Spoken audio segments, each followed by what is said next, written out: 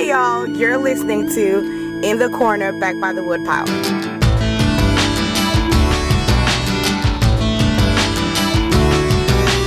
Una Cuba Libre para todos mis amigos. I'm Spun Counter Guy. Thanks for stopping by. In 1959, after some years of it being clear that the Batista regime was going to remain oppressive and undemocratic, the Cuban people looked for a new hope. There were many contenders, but the man who won out, promising a return to democracy, was Fidel Castro. But it didn't take long for the people to realize that they were now under the rule of an even more cruel dictator. In an attempt to protect their children from indoctrination, persecution, and being sent to the Soviet Union for quote-unquote special training, many Cuban parents looked for a way to get their young off the island, at least until this newest dictatorship was overthrown. So a plan was hatched by an Irish priest in Miami, and with the help of many, including the Eisenhower administration, over 14,000 Cuban children were flown to the United States. The first historian to write a book about this incredible feat, eventually known as Operation Pedro Pan, was Victor Triay. The book is called Fleeing Castro, and he's back by the woodpile to talk about some of the finer points and mysteries of this modern-day exodus. Siempre una y otra vez, yo quiero Cuba libre.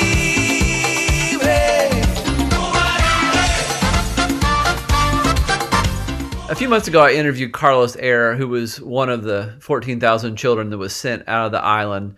And if I remember correctly, he had stated that he knew of himself, his brother, and a few other boys that were part of this operation, but it wasn't until he was much older that he learned how massive it was. So, in your research, when did the public learn how big this thing was? Well, you know what? I think that the public remembered that there were kids and camps and stories and people you knew who came alone as children, but no one really put it all together as what it was. And then Monsignor Walsh, Brian Walsh, wrote an article. I forget the exact year, and he outlined how this whole thing started. And then Operation Pedro Pan group was started, I think, in the early 1990s. Again, there were, different threads of the story, I think, that, there were the kids who went to the camps and whatnot. And then some very left-wing people had written about it in the 1970s and gave a completely false version of that. But even then, I don't think anybody understood how organized this was or how big this was. Walsh came out with his article, and then again, the Pedro Pan group was started, I think, in 1991, 1990 or so. And then they started to collect information. Monsignor Walsh was alive, right? Many of the people who participated in the program as adults were still around, were able to share their testimony. And then, of course, a lot of the people who'd been kids who'd gone through that, there was greater awareness, and the group started to grow. And of course, information started accumulating. Picture kind of started to emerge, again, from different means. And then that's when I stepped in. It was just complete timing on my part. And I'm the first one that brought it all together as a single book. Mm-hmm. But even after I wrote the book, information kept pouring in. They're learning things, even to this day about Operation Pedro Pan, because it was so widespread. It especially where the children were sent outside Miami, was such a vast network that there's really no way of knowing, everything that happened everywhere. You could track down who went where, but I'm constantly seeing information on, caretakers and schools and experiences and, groups of friends that were formed because, people start writing about it. But I will tell you this, when Operation Pedro Pan group was formed and started to grow, most people who had been part of Operation Pedro Pan didn't even know it because at the time it didn't have a name. It was just kids leaving Cuba with visa waivers in kind of this organized effort, but it didn't have an official name. People didn't have a sign that said, I work for Operation Pedro Pan. That was a nickname given to it by a journalist from the Miami Herald. But people started to become aware, and there were many people who had actually even heard of Operation Pedro Pan, had read about it, but didn't even realize they had been part of it. I don't want to say how many conversations, but it's a handful where I've been talking to people, and they know I've written a book on Pedro Pan, and we're talking about Pedro Pan. And I start asking, this is 20 years ago, when did you come from Cuba? No, I came with it by yourself or with you? No, by myself. I go, really? What kind of documents did you come with? And they'll explain it, or in a couple of cases, they actually called their moms who were still alive to ask. And I said, I think you were part of Operation Pedro Pan. And they're like, no, I wasn't. I go, I don't know. Look up your name and see if you were. And they go to the database and they find their name.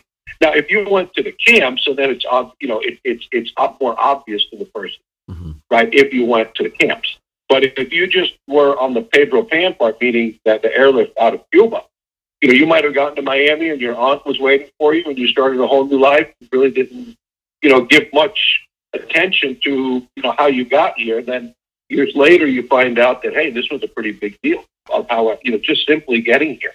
And then again, you have those who entered the care of the Cuban Children's Program who might have had a greater sense of it. It's really been an incredible thing. And, what I've also done a lot of research on was the Bay of Pigs invasion. I always tell people, if you were in the Bay of Pigs invasion, you pretty much knew you were in the Bay of Pigs invasion. All right. But if you were in Operation Pedro Pan, 25 years might have gone by, 30 years, 40 years might have gone by before you ever knew you were in Pedro Pan. So I want to go back now to the events that led to, parents having to make this decision that they were going to send their kids out. As you point out in the book, most thought that this was going to be for a short term, but you suspect that many thought this may be longer than just 6 months or a year even. Yeah, I mean, it all depends. People in Cuba could have shared information, but there's no public information, right? Because the government controlled the whole media, so you knew through your network. And what someone believed could have varied. There are probably some parents who, kept hope alive by saying, yes, we're all going to be together in a few months, but at some level understood that might not be the case. We're just sending them abroad to study, which is, very, pretty common among Cubans, send kids from the U.S. to practice their English. And a lot of them convinced themselves that was it. There's just political turmoil in the country. Good time to send you abroad to study. We'd always been meaning to do that anyway, and let's, go ahead. And so psychologically for a lot of people, the Pedro Pan kids were less, unaccompanied refugee children and more in just the idea that they made in their own mind, students, right, going to study abroad. And even in the camps, right, those kids who entered the Cuban Children's Program, when they looked for permanent places for them, they called the permanent placements becas, which means scholarships. Oh, I got my scholarship. Mm-hmm. Yeah, at a foster home, somewhere, or a boarding school, or a group home, or something. But at the same time, you look a little bit more closely. Of course, the parents knew that this was really about something else, and they might not see them again, because if that wasn't the case, you would not have had the tremendous emotion that you had in the fishbowl in the airport, which I'm sure, as you've read, the fishbowl was the passenger area at Havana's airport, where only passengers were allowed in. Well-wishers, parents, whatever, had to stay behind on the other side of a thick glass wall, right, which you could see the person, but you couldn't hear the people. And the kids would have to go in there by themselves, check in, and take a seat in that waiting area, separated from their parents by this glass wall. And everyone who went through Operation Pedro Pan, that was a tremendously traumatic moment that some have deliberately forgot. Many remember every detail, but everyone went through something at that moment. Parents that I've spoken to, most of which, of course, have passed away by now, it was like being hit by a sledgehammer that moment. So again, if it was just, you're just going to Miami for a few months to learn English, you have to assume that they knew it was about much more, and that this may be, a lot worse than we think it is. Otherwise, I don't know if you would have had that level of trauma, of separation at the moment of separation. We're not talking about something that set in later after things didn't work out the way they were supposed to. I think people understood this was a serious, very serious thing. But again, there was faith, and that faith that we'll be back in a few months, right? We're going home, was very strong among that whole generation of exiles, people in that first wave in particular. It was the middle of the Cold War. The Soviets were taking over Cuba. There was no way, that myth of the 90 miles, that there was no way the United States would permit a communist dictatorship run by the Soviet Union 90 miles from their shores. It's just impossible. That's just not going to happen. And so for that first generation, faith was very high that we're going home. It was traumatic leaving Cuba. It was traumatic settling in the United States. Miami was not what Miami is now. Miami, in its majority, is Hispanic now, right? And the largest Hispanic group are Cuban. That wasn't Miami, the Miami that first wave experienced. I mean, they were a minority, and there weren't many Spanish speakers in Miami at that time. And so it was very difficult. But I would say, this is just my opinion, and I'm sure it does not apply to everybody. But in my observation, I think at least one of the most difficult aspects for that first generation was that feeling, I just want to go home, right? I left home to go back home, right? And I can't go back home. You see, in subsequent waves, communism was established. And I think those people understood, I just want to get out of here and start a new life somewhere else, right? But for that first generation, I mean, a lot of them really believed that, we're going to go home. You talk to older relatives and you hear stories and you talk to people. And a lot of them died with that yearning to go home because they never expected this to last. But their exiles lasted 3 generations now.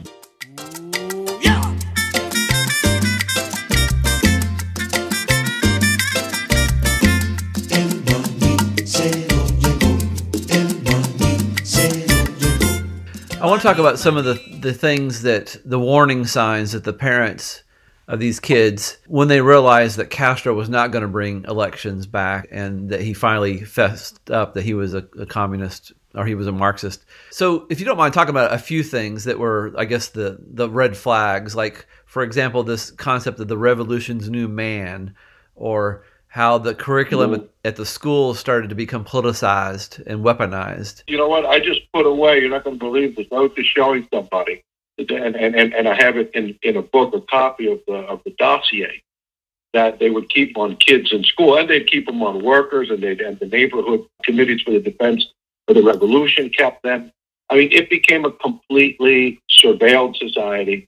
You were constantly being watched, constantly being surveilled, constantly being evaluated, scrutinized, kids in school, workers at their workplaces. Every neighborhood had a house to keep tabs on everybody. But I mean, they even had questions, from the committees for the defense of the revolution at the neighborhood level. It's like, does this citizen associate, with any counter-revolutionary elements and all this stuff? I mean, you were just constantly being watched. The difference is that the state was espousing an ideology that many people found offensive, but you didn't have a choice but to go along with it because it was a totalitarian system, and there was a price to be paid for not going along with it. And again, like any totalitarian system, we hear about, prison and executions, but usually it wouldn't even come to that, right? Just the psychological effect of social ostracism. Once they were consolidated in power, this is well after Pedro Pan. For most people, it worked because, we might get your son and put him in front of the classroom here, the 7th grader, and have the whole school, take turns one by one insulting him and putting him down.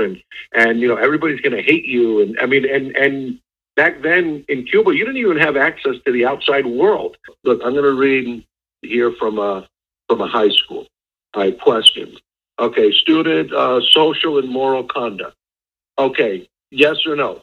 Maintains relationships with people disaffected by the revolution, who are against the revolution. That's part of the dossier. Teachers got to fill that in. Do you know if this citizen has religious beliefs? Does this person maintain relationships with people outside the country? What country? Does this student have family that are sanctioned or in prison? All right, explain the crime. Does this citizen have relations with antisocial elements? Right. I mean, these are, this is from a high school, okay, from a technical high school, and every citizen had those things kept on them, so you couldn't escape the system. right? And it was a totalitarian. I remember my research for the Mario Boatlift book, stuff that I knew existed, but when people tell you the story, you just get a whole new sense of it, of how cut off people were in Cuba during those years. I mean, no contact with the outside world at all. I remember this one interviewee who was a child when the revolution took over. He lived near the port of Havana. And they would go and they would get magazines like from sailors from other countries. And for them, the biggest thrill in the world was like getting a magazine from Greece or something, right? Which they would hide because it was like this contact with it was like North Korea. I mean, it was just horrible during, especially from the mid 60s to the early 80s. It was terrible. But you asked me about the Pedro Pan kids and the warning signs that were coming. Of course, anybody who knew anything, about the world and how it worked knew what was coming. And it did. I mean, it did finally arrive. And, I've started researching a book now about a second unaccompanied Cuban children's exodus from Cuba, which occurred from the mid-60s to the early 1970s to Spain. And hardly anybody knows this even existed. And we're talking of, probably between 3,000 and 6,000 Cuban children. This shit just came out of the blue. Very few people, who didn't participate in it know about it. And of course, the people I spoke to, they're like, we can't believe nobody knows about this. I'm like, well, we're going to see if we can change that. But that generation of unaccompanied, Cuban child refugees, what the Pedro Pan parents had predicted was going to happen, they were living through it. The school system. And if you did not adapt to the system, starting in the mid-1960s, they opened special concentration camps under the guise of being military units, right? But they're called UMAP camps, right? Which was a military unit for assistance in production. But what they were concentration camps with torture and work. And it was just awful. People were completely traumatized. You had these teenage kids and, maybe people into their early 30s being sent there. And these were people who continued on as Catholic, who grew their hair a little bit too long, whatever. Anybody who didn't fit in with that new model and was beyond hope, they would send them to these camps. And these were teenage kids, a lot of them, right? They started with the military draft finally. And once the military draft went into effect, you could not leave the country if you were a male between 15 and 27 years of age, right? It was horrific. It really was. And so the Pedro Pan parents had certain notions about what was coming. And they were dead on. Maybe the details, they didn't get them perfect, but boy, they were pretty accurate in what they saw coming down the line. In fact, I think it was probably worse than they had imagined. There was a phenomenon called Pedro Pan was a play on words from Peter Pan, right? With children flying. Mm-hmm. But pan also pan means bread in Spanish. Uh-huh. So you have the Pedro Pan and then you have the Pedro sin pan, the Peters without bread. And that's a nickname they put on these people in Cuba who fit the Pedro Pan profile, may have had documents from Monsignor Walsh to leave, but then the flights ended in October 1962, and they got stuck there. And they had to live their adolescence and young adulthood there. My mother-in-law, among them, had a Monsignor Walsh visa waiver, and she couldn't get out and had to stay there until 1981. And what those people had to live through was just terrible. And so, a big part, I think, of the Pedro Pan mindset, how they look at things, how the participants looked at things, wasn't, wow, did I suffer? Did I go through a difficult time? Did I miss my parents? Of course, all of that is yes, but then they always think, but what would have happened had I stayed? And they now, of course, in exile in Miami, there's plenty of people who are their own age, who weren't with the system, whose families weren't with the system, and who had to live there and seeing what they lived through. And that's very idle.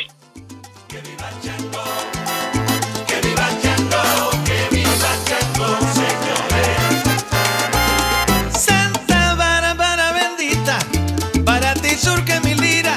Santa Bárbara bendita, para ti surge mi lira. Y con emoción se inspira. Now, there's several heroes in the story, and you've mentioned, of course, the main one here, Father Walsh. And I don't want to talk about some of the other people that we should give credit to, even though we don't have time to get to all of them. But I find it interesting that Father Walsh was, he was a Miami area priest who was not American or Cuban, And yet he Right. was a big force behind all this. He would be kind of like the Moses in this Exodus story. So talk about Brian Yeah. Walsh and how he got this idea to pull off this scheme. Monsignor Walsh was, born and raised in Ireland, went to St. Mary's Seminary in Baltimore, which, if I'm not mistaken, is the oldest Catholic seminary in the U.S. Ended up in Florida, but I think he was young. I think he was very idealistic, and he remained so his entire life. Very, kind, very serious person, and I don't think he looked for this, right? I mean, he didn't create it. He was just in a situation where Miami at that time, it's the beginning of the so-called refugee crisis, where a lot of Cuban families in 1960 had started, fleeing communism, pouring into Miami. Miami was not a very big city at that time. Much of the public welfare was done through private agencies, mostly church agencies. And Walsh was the head of a small Catholic agency called the Catholic Welfare Bureau of the Diocese of Miami. I think the Diocese of Miami was only recently created. His job, was to provide for kids who didn't have anyone to care for them for whatever number of reasons. There were around 80 kids, I think, or so under his care. But Walsh in Miami is witnessing the increase in demand for all these social service agencies in greater Miami. He just kind of suspected that the same thing might happen to his agency soon if unaccompanied kids began showing up. And an unaccompanied child was finally brought to him in November 1960, a kid called Pedro, right? And, Pedro's parents had sent him over, feared communist indoctrination, all of that. It sent to relatives. The relatives couldn't take care of him. He ended up on the street. They brought him to Father Walsh, being the head of the Catholic Welfare Bureau. Walsh took care of him, but he also took it as a signal to think, oh my God, this is going to happen on a much larger scale. And so at that time, President Eisenhower was sending Tracy Voorhees to Miami to check out what the problem was with the refugees, what they could do to help. Because, a group in Miami, had come together, the Miami Executive Something Committee, I forget the name now, and petitioned the White House saying, hey, there's a refugee crisis. There's an immigration crisis. This falls under the federal purview. We can't do this alone. So President Eisenhower sent his special envoy, Tracy Voorhees, who had worked on the Hungarian program in 1956.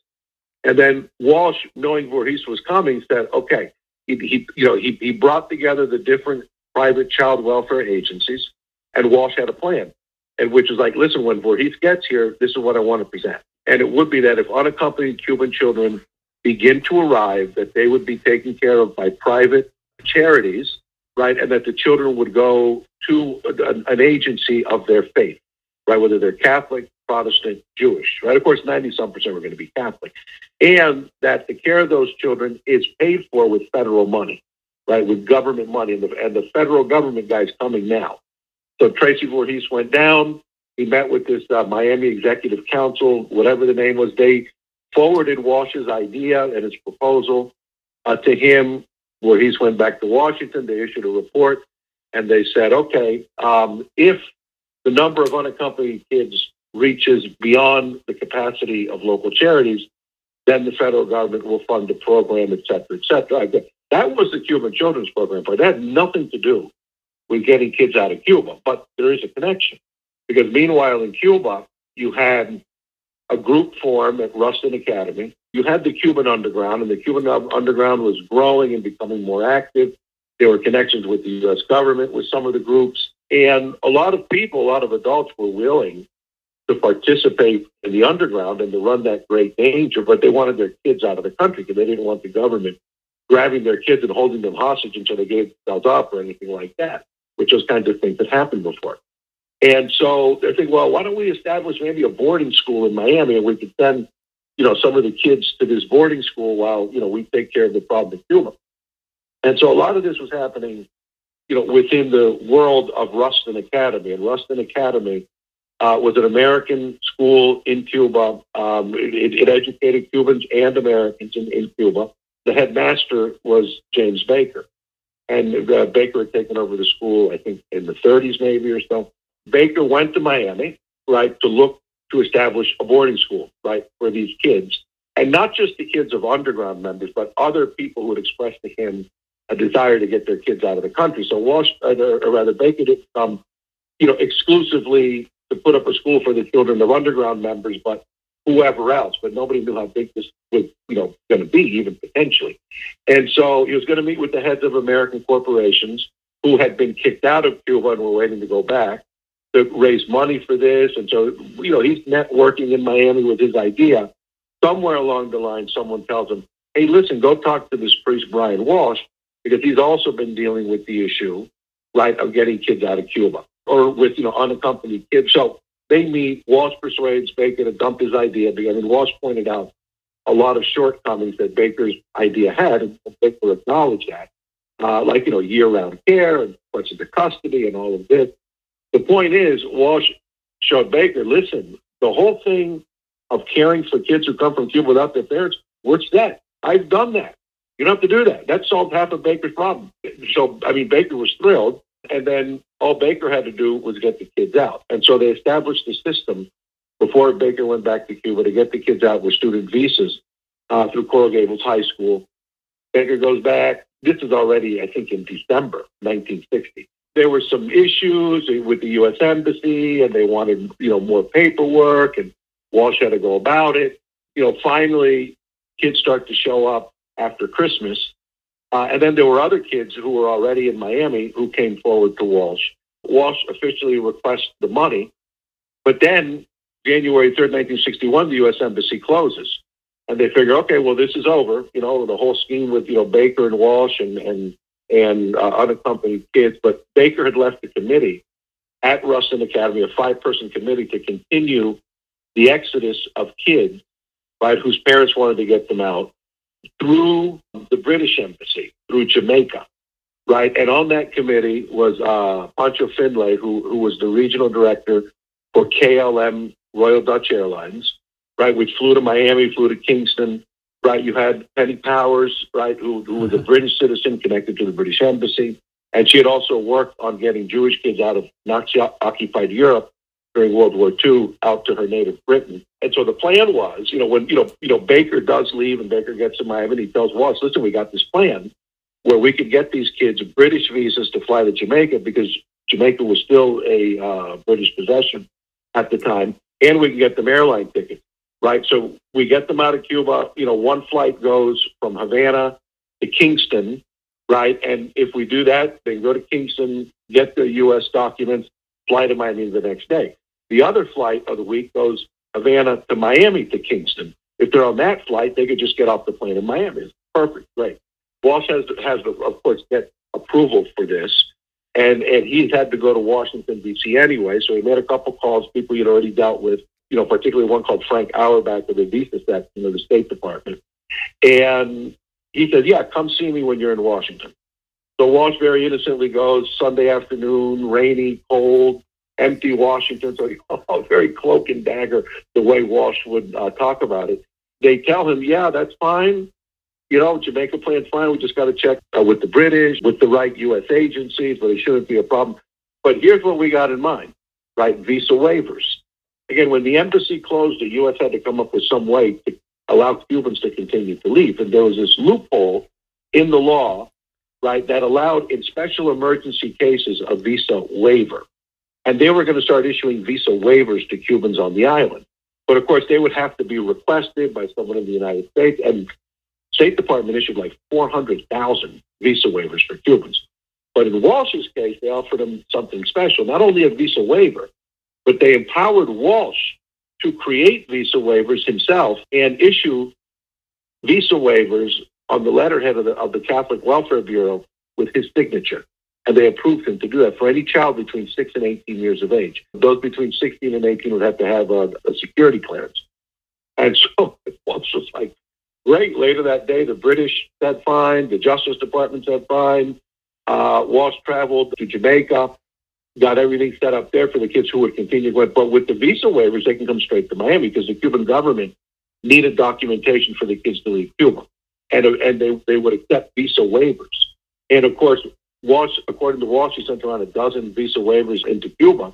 And then in Cuba, they were copied by underground printers and distributed to Catholic schools, Catholic parishes, churches, all sorts of centers from where they were, given to individual kids and their families. And it had Walsh's copied signature, which the Cuban authorities accepted. All they had to do was fill out the child's name on the blank line and get their other documents, and they were good to go. Then you had to buy a plane ticket, which, of course, was a lot more difficult, getting a seat on the plane, being able to get the money for a plane, but they figured it out. And so 14,048 kids later, within, less than 2 years, it's just unbelievable. That was early 1961. It ended October 1962. 14,048 kids came through that exodus, and tens of thousands more would have also left Cuba via Pedro Pan had the flights not been shut down with the Cuban Children's Program.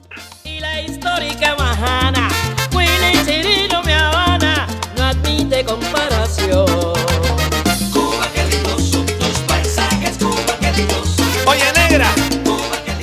I've said it once and I'll say it again. There is such a great movie here to be made. I mean, you think about, you got this Irish priest down in Miami, you got a Kentuckian in Havana. Right, James Baker. And, when I interviewed him, he had just the slightest and very elegant accent. And he was great to talk to. I interviewed him in 1994, I think it was, it must have been 94, at his house at his condo in Ormond Beach, Florida.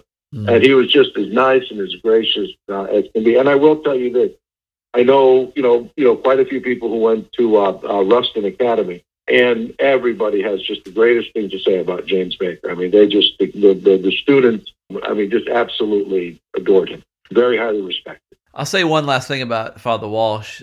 One story or exchange you have in your book. It strikes me that Father Walsh was basically a act first and get permission later, or ask forgiveness later. And he's telling somebody above him in the Catholic Church, I think the guy's last name was Carroll or something like that. The bishop, yes. He's kind of hinting around that, he's going to do some of this, get some of his children in, and trying to, I think, kind of downplay the numbers. But his bishop is like, you need more. You do as much as you can. Don't hold back. Right, don't hold back. What do you? And Walsh thought he was going to be defrocked or something, right? Having done this, but it was the opposite reaction.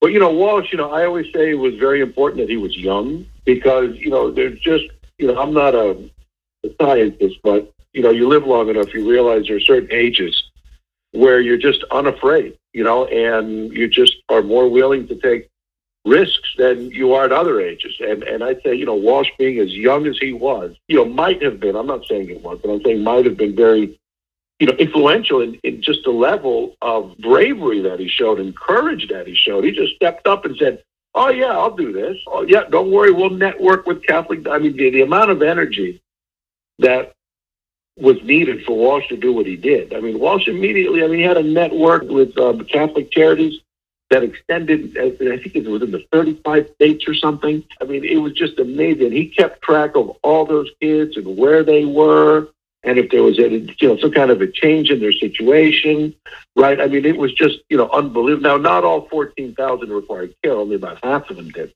Right. But still, if he went from an agency in charge of like 80 local kids to all of a sudden being on the receiving end of a refugee wave and having, say, post Pedro Pan, and it's just Cuban Children's Program, over 7,000 within months. Right. Went from 80 kids under his care to 7,000 kids. I mean, it's just mind-boggling. Another person who ends up helping in this, and this is probably the most ironic person, is Juanita Castro, the sister of Fidel. Right. Talk about her real quick. Right. After the Bay of Pigs invasion, a lot of that original committee fell apart, the Ruston group, all of that. I mean, some of them remained very involved in it, don't get me wrong. But after the Bay of Pigs, a lot of the underground networks fell apart. And then a brother and sister, who were the nephew and niece of a former Cuban president, Ramon Grau San Martin, his nephew and niece, Ramon and Polita, became, really kind of the central, among the central people in Operation Pedro Pan. And so Polita, in the book, this is from an interview I had with her. I'll read directly from the book. Polita remembered times when it was difficult finding spaces aboard airplanes for children. Because, again, that was a challenge for everybody leaving Cuba, right? It wasn't a matter if you had the documents to leave. Those were difficult enough to get.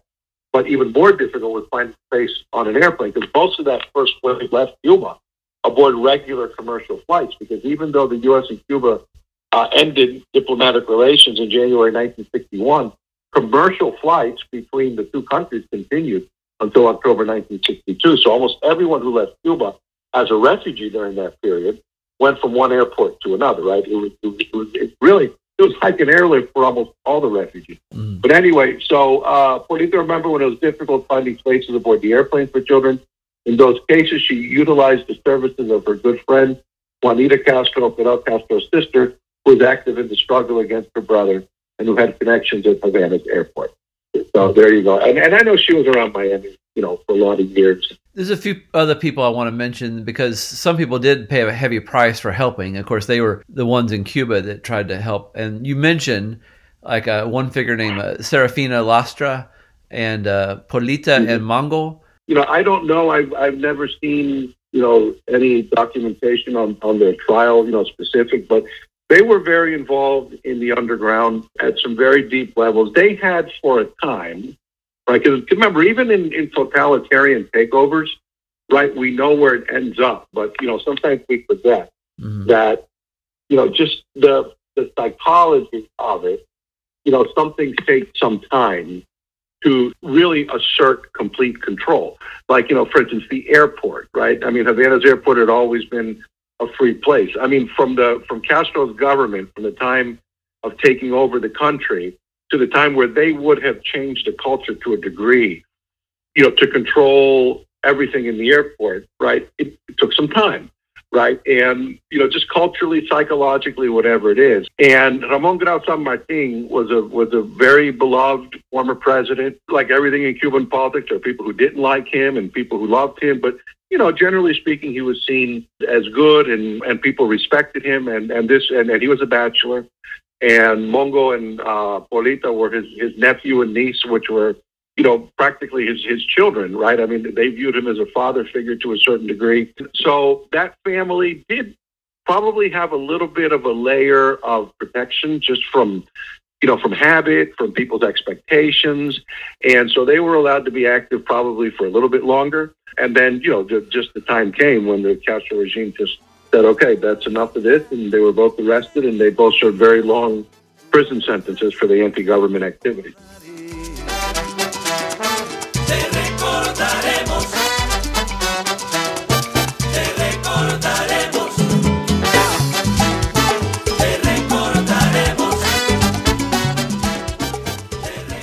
At what point did the Castro dictatorship figure out what Walsh and everybody was up to, and what was their reaction? Yeah, well, that's right. I mean, that's always been the $64,000 question. I think it would be crazy to assume that it didn't know what was happening, because they knew everything that was happening, especially among the type of people who were carrying this thing out, right? I mean, these weren't random people. These were people already from, segments of society that were considered the enemy.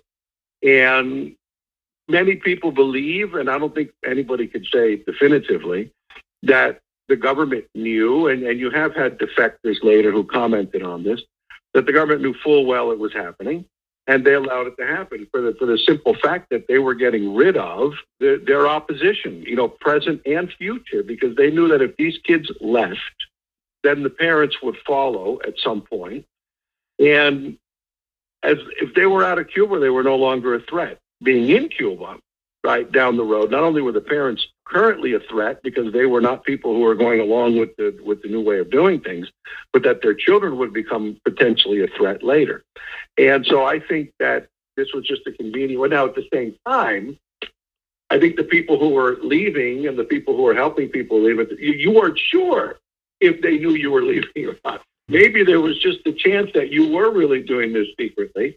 And even if they knew, they could pretend they don't know, and you pretend that they don't know and whatnot.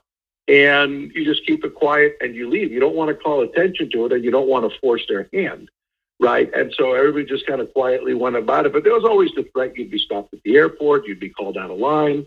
Nobody knew, and it happened all the time. Passengers such and such, report to the security, or they come up to you and they just take you away, and nobody knew why or where or anything else.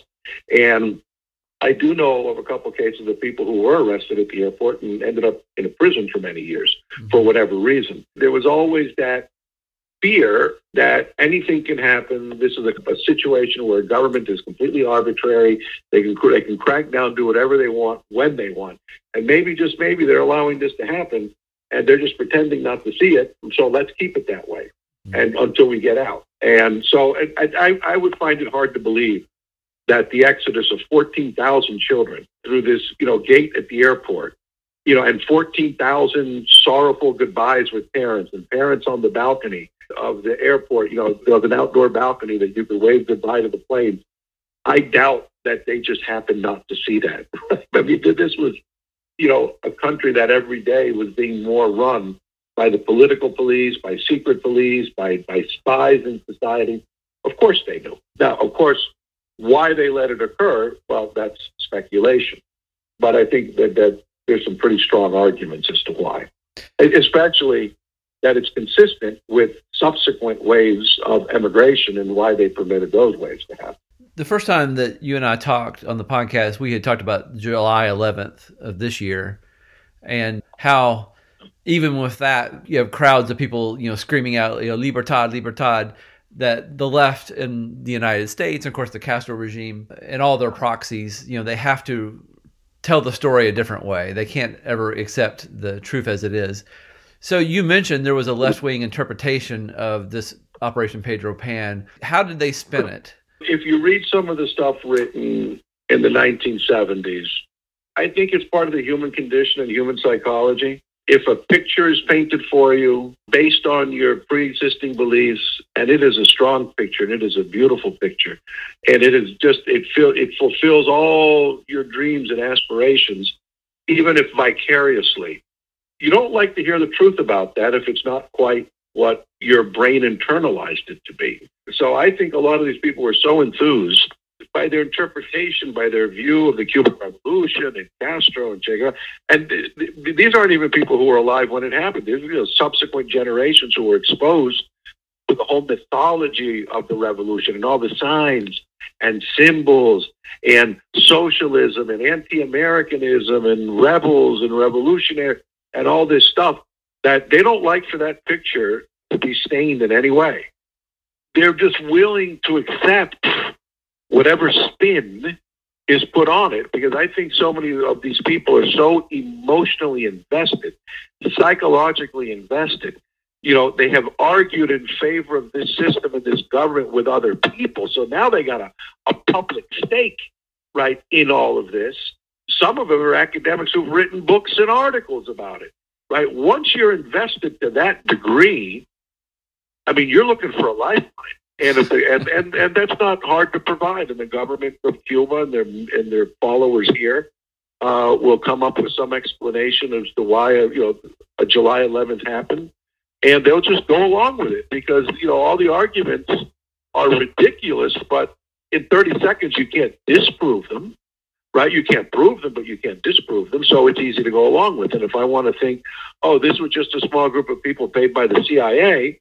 And then I can say that, and as ridiculous as that is, you can't disprove it. When it comes to the overall history and writing about Operation Pedro Pan, there were just a whole lot of people in the 60s and 70s, including, spearheaded by some Cuban Americans who had been somewhere along the line, attracted to left-wing ideology while they were in college, while they were at the university. It was very hot during those years.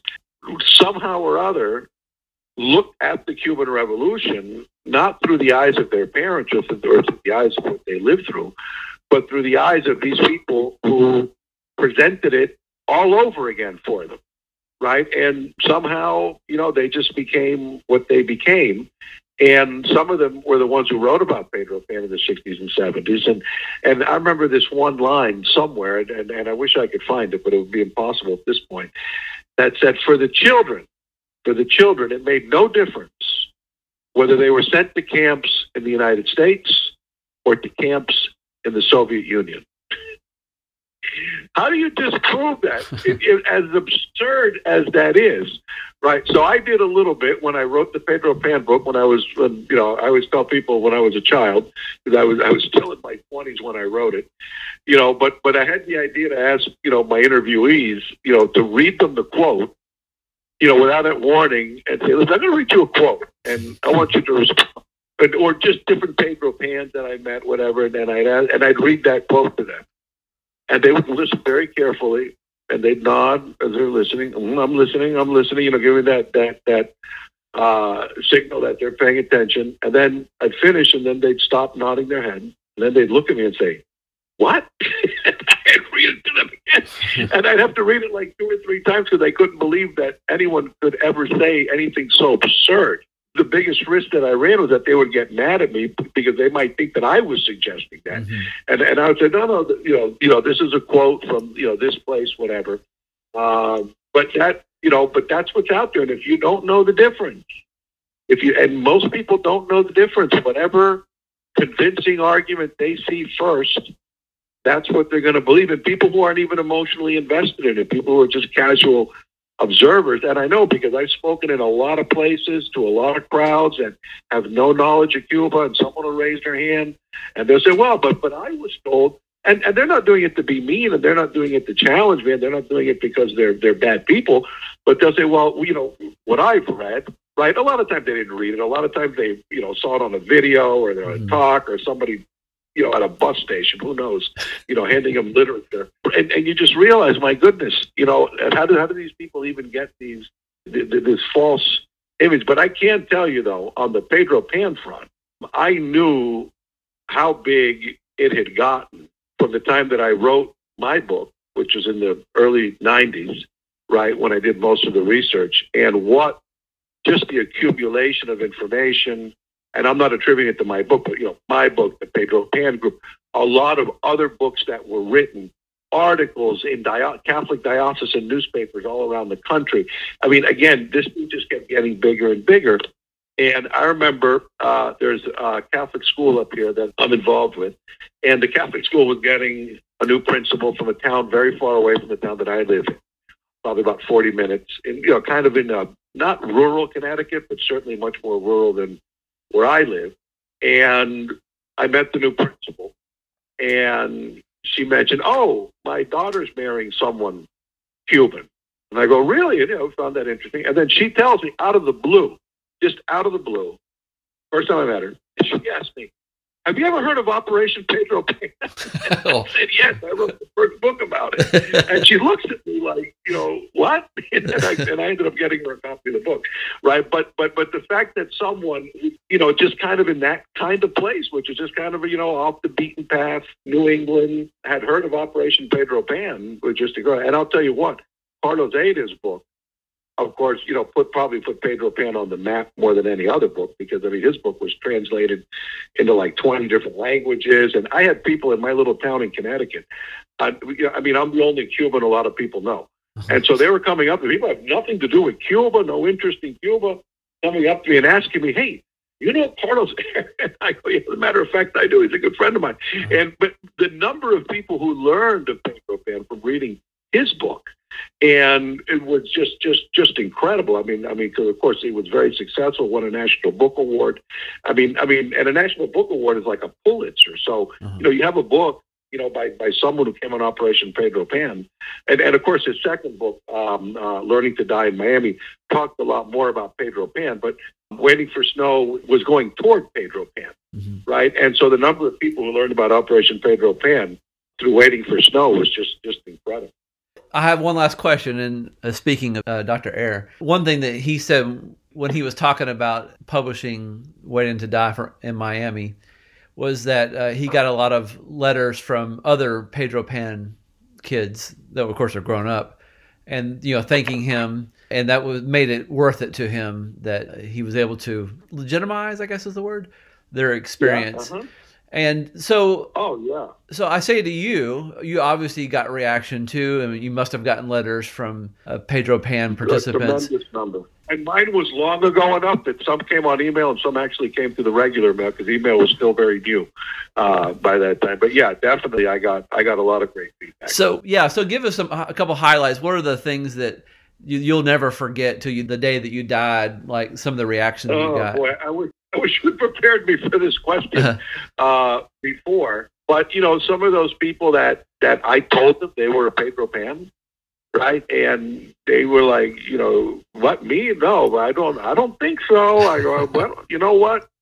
Check, see what happens. But so, I would say, a lot of those moments, I was kind of surprised that the book got published. I think maybe the biggest surprise to me is that I started to see the importance of the Cuba thing in college, in graduate school, but even as late as finishing my PhD, I still underestimated its importance, right? When I sent the manuscript to the University Press of Florida, I said, why would they publish anything about Cubans in Miami? Of course, what was it? It was the largest exodus of unaccompanied children in the Western Hemisphere to that point. 14,000 kids. State Department, Catholic Church, refugee camps. But in my mind, being from Miami and having been raised around those kind of dramatic stories, I still didn't completely realize the significance of this. And I was kind of in shock that they got back as quickly as they did and said, yeah, we're interested in publishing this. And I'm like, wow, really? Are you sure? So, I would say the overall reaction, the interest people have taken. But let me tell you about Carlos's book, too. Carlos, I would say his greatest contribution, that he is an absolutely brilliant writer and a better person. He is an incredible person. But as a writer, he's brilliant. He's talented. I call him the Victor Hugo of Cuban exiles, right? And that he would devote. I mean, this is a guy, PhD from Yale, Ivy League professor. His area, is a very interesting field of study. 16th century religion. And he was a major, and still is a major global scholar in his field. That he would take all that talent and just pour himself out writing about us, right? I think it's his greatest contribution ever. And when I read his book, and again, I was raised in Miami, but I was raised by Cuban parents in a Cuban community that I'd done research on. And I always had an interest in my parents' lives, that generation's life in Cuba. And, he grew up in the same neighborhood my parents did, went to similar school, all his references.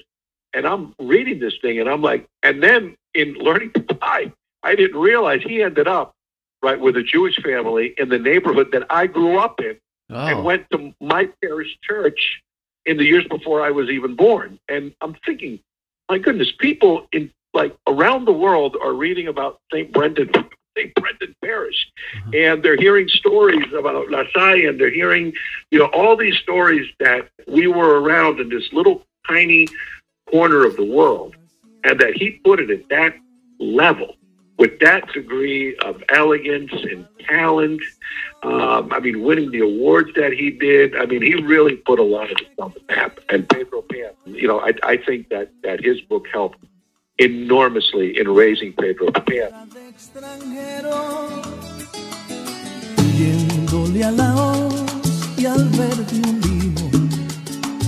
Corriendo de esa absurda ideología.